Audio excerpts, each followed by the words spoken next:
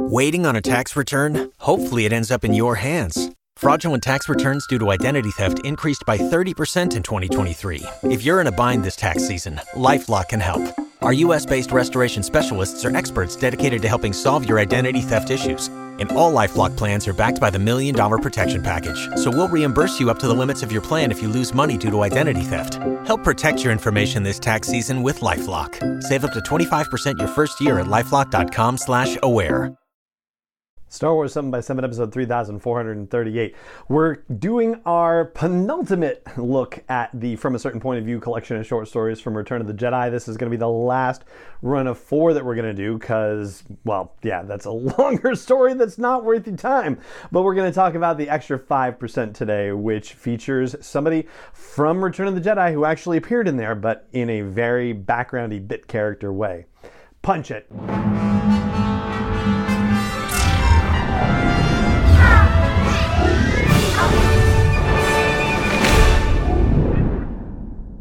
Hey Rebel Rouser, I'm Alan Voivod and this is Star Wars 7x7, your daily dose of Star Wars joy. And thank you so much for joining me for it. So we are going to start another mini-series of looks at short stories in Return of the Jedi from a certain point of view with a big focus on the Battle of Endor. In this particular stretch, we're talking about the extra 5% today, and it's one of those where, like, when you read the title and you see that it's about X-Wing pilots, you can kind of see where this is going. The fact that they can coax an extra 5% of performance out of an X-Wing, it might mean the difference between life and death. And that is exactly what we have in this story with a character named Carrie Neth as our protagonist. And it turns out that this is a character who appears in Return of the Jedi, one of the pilots sitting in the background of the briefing with Mon Mothma and Admiral Akbar and General Madine.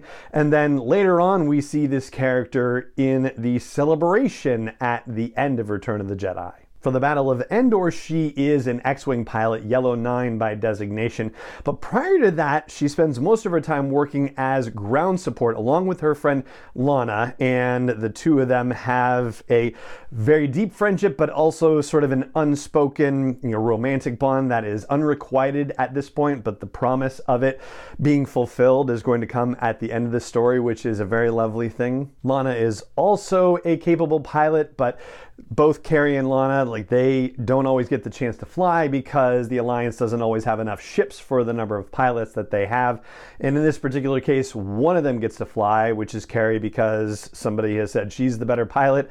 Lana says that she wants to make sure that Carrie's ship is in absolute top condition prior to her going out in the Battle of Endor, and so she's working on the engines and making sure that the thrusters have a 5% boost. Basically, that's what she's able to get out of them, and it makes the difference between life and death when the Death Star explodes and Carrie has to floor it in her X-Wing to get away from the Death Star, and she's able to ride out the shockwave and survive. It's a pretty straightforward story. It's well told, and you get little bits of the comm chatter that we heard in Return of the Jedi worked into the story as well. You also get a little chime in from General Calrissian, and his charm is as apparent as usual. There are also a couple of references to other storytelling too. There's a mention of the mid-rim offensive, which is something that came up in detail in Alexander Freed's Battlefront Twilight Company novel. And there's also a reference to Carrie and Lana sending transports away at the Battle of Hoth. So that's neat to have these extra little details worked in. Overall, I like the story a lot. It's a very straightforward story comparatively, but it has, good fun, good action, and a great little emotional line running through it too. So yeah, that's what I got to tell you about the last 5%, and that is going to do it for this podcast. It just remains for me to say thank you so much for joining me for it as possible, and if you would like to consider supporting me in producing this podcast on a daily basis, as I have for almost 9.5 years now, then I hope you'll consider going to patreon.com/SW7X7. That's patreon.com/SW7X7. And thanks for considering it. Thank you so much for joining me for this episode as always.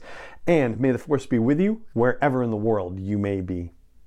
Wars 7x7 is not endorsed or sponsored yet by Lucasfilm Limited, Disney, or 20th Century Fox, and is intended for entertainment and information purposes only. Star Wars, the Star Wars logo, all names and pictures of Star Wars characters, vehicles, and any other Star Wars-related items are registered trademarks and/or copyrights of Lucasfilm Limited, or their respective trademark and copyright holders. May the Force be with them. All original content is copyrighted by Star Wars 7x7. We hope you love it.